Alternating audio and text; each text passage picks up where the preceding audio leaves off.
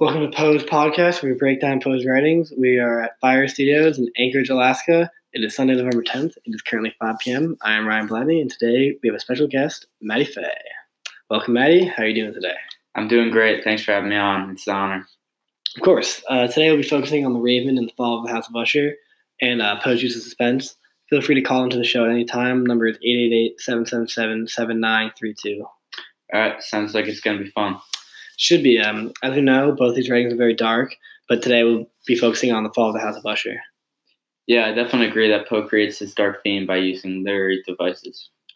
Since you say he creates his theme by using literary devices, may I ask you which ones does he use? Poe uses imagery and diction to create suspense in the House of the Usher.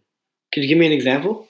One example is when the narrator arrives at the House of the Usher and describes it by saying, "I do not know how it was, but with my first sight of the building, a sense of heavy sadness filled my spirit. I looked at the scene before me, at the house itself, at the ground around it, at the cold stone walls of the building, at its empty eye-like windows, and at a few dead trees." That's a good example. I like it. I like it because he uses words such as heavy sadness, cold stone walls, and empty eye-like windows to describe the house, which I think is a good use of diction because it shows how the house is no longer in good condition, which creates a suspenseful environment.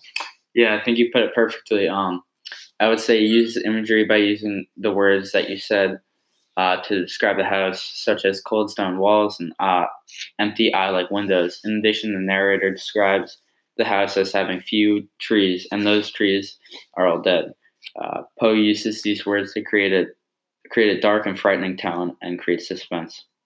Do you think Poe is successful in creating suspense, and why do you think it's important that he does this? Yeah, I feel like Poe is very successful in creating suspense.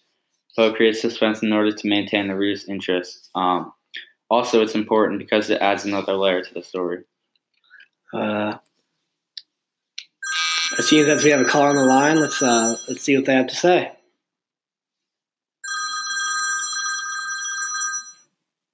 Hello, I'm Franklin from Georgia, and I was wondering which you guys think is more effective in creating suspense, diction or imagery? That's a great question, Franklin. I think they're both equally effective in that they're able to create suspense in their own unique ways. Yeah, Brian, you took the words right out of my mouth.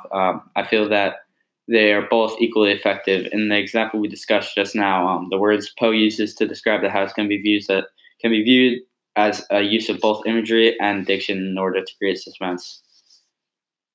Thank you for your insight. That answers my question.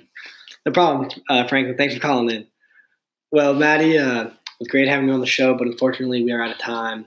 You can tune in every Sunday at 5 p.m. to hear about our analysis about Poe's work. Yep. Thanks for having me on once again. I look forward to joining you on the podcast in the future sometime. Of course. Till next time.